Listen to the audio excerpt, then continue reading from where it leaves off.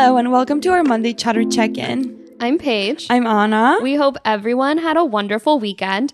By the time you are hearing this and this episode has been released, Anna and I will actually be in Colorado. But do not fear, we are packing up all of our podcasting gear, like mics and all, and we will be releasing a Thursday Top 5 as scheduled later this week. Yes, we left a cold place for an even colder place, which is exciting. But this weekend, we had the opportunity to visit Eric Firestone Gallery, which is in like the Soho Lower East area.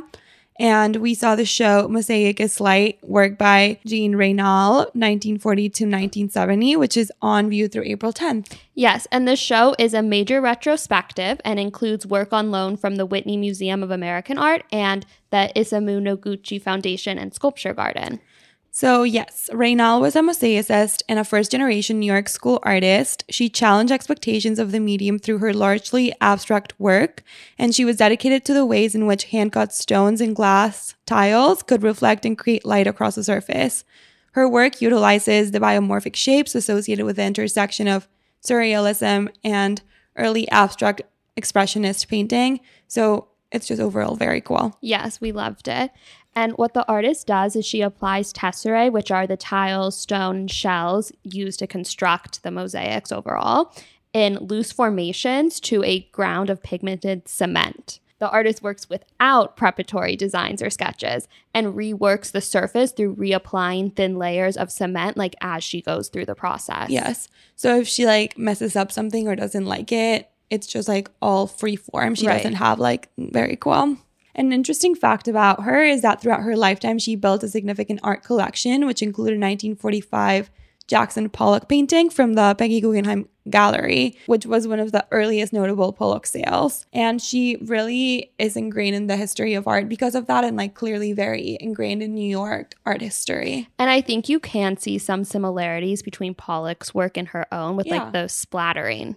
I agree. Even though it's like very different mediums and like just like materials overall, there are some similarities. And like at the end of the day, she is an abstract expressionist painter or sculptor. Right.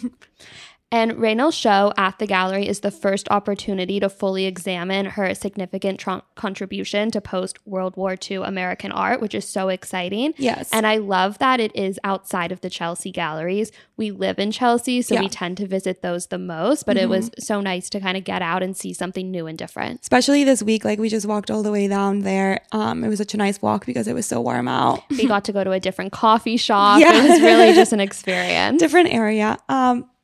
I think my favorite works from the show were the totem sculptures, which are basically just freestanding sculptural works, some of which are over 10 feet tall. And they were originally exhibited at Betty Parsons and at the Art Association of Newport, Rhode Island. And I just feel like they for sure fit the Newport vibe so well because they just have like a beachy feeling to them. We were talking to one of our friends and she even said like, it would be the perfect sculpture to put in like a Palm Springs home just because they also have like a desert / just like vacation home vibe to them. Definitely. And even the gallery space, I feel like contributed to that because you walked in and it was so like white and bright and it really felt like you were on vacation. They had some like palm trees. Right. And like they have some chairs and they're like wicker chairs. So it's just like the entire idea of it just felt warm. They're creating a vibe. Yes, cultivating a vibe. But yeah, I love that they look like snakes and some of them have like human features to them. And I also love how light reflected off of the mosaics and like they just basically change in color depending on the angle you were looking at them from because since light was reflected differently from each piece of the mosaic, it just like looked different. I agree. And the way that it's situated within the gallery allows you to walk around the entirety of those works.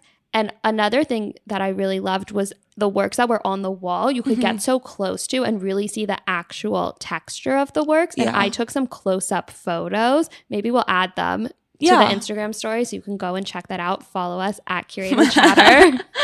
But you can really see how the tiles are themselves worked into the surface. And it was just really cool. Yeah, I loved it. And there's like sand in like some of the works and just like the shattered glass. It's a very, very cool exhibition. Yeah. And I think overall the show was just like great. And we got to check out our new gallery, which is also great. And also across the street from the gallery is Basquiat's old studio, which is just like an added plus. But clearly it's like a very very historic area. Anna loves Basquiat, obviously, and she got so excited when we were walking down the street approaching. Yeah, I was like, Paige, look. And she was like, yeah, I know. But yeah, should we talk about the other art-related thing we did before the restaurant highlight? So another thing we did this week was that we were able to tune in to an artist talk with Tomashi Jackson and Ashley James, who is a curator at the Guggenheim. We did this through the YCC, and it was so cool to hear Tomashi talk about her work, especially since we saw it at the Whitney Biennial in 2019. Yeah, I agree. I think listening to her talk felt extra special after seeing her work at the Biennial. But just a little bit of background about her. She is an American multimedia artist working across painting, video, textiles, and sculpture. And she was actually born in Houston, but raised in LA, and now she lives between New York and Cambridge, Massachusetts. And she talked about some of her works and just her creative process. And I just like loved being able to like put a face to the works, if that makes sense. Like, it's not the same when you just see a picture of the artist, but like actually listening to her talk and talk about her work so passionately makes such a big difference. I agree. And another thing that's so cool about this, which is unique to COVID, is that because you're on Zoom with the artist is in their own studio for all of these artist talks. And that's so unique because typically the artist would come to the Guggenheim and they would have like a formal reception basically, but it's so cool and different to get to see the artist in their own environment. Yeah, and I agree. Like everyone is more comfortable. And from the comfort of your own home. Exactly. Yeah. We can't wait to see her new work. So, yeah. Yeah. And moving on to our restaurant highlight of the week, we went to Bond Street for the first time in a while. I don't think I'd been since like my freshman year in college. Yeah. And we sat in the lounge and we had the best time. Yeah. It was super COVID friendly. Like, we went with other people, and the entire time we were talking about how like spaced out we were and how the other tables were so far away from us. And even though the tables were far away, there still was like acrylic like separators. Yeah. Like separators. So it was just like a really good vibe, and the music was great. The sushi was great. We'll definitely be going back soon. Definitely. Maybe after we return from our little ski trip. Yes. I think that's it. Yeah. If you haven't already, check out our curated Chatter Friday feature posted on our Instagram. It's a clip from our time with Caviar. It was very cool, and it was produced by Marcus, our producer, obviously. Thank you, Marcus. And he did a great job. It's very artistic, and it gives you like a better insight into like Caviar's mind. Exactly. So definitely check it out. All right, that's it, I think. Thank you. Thank you.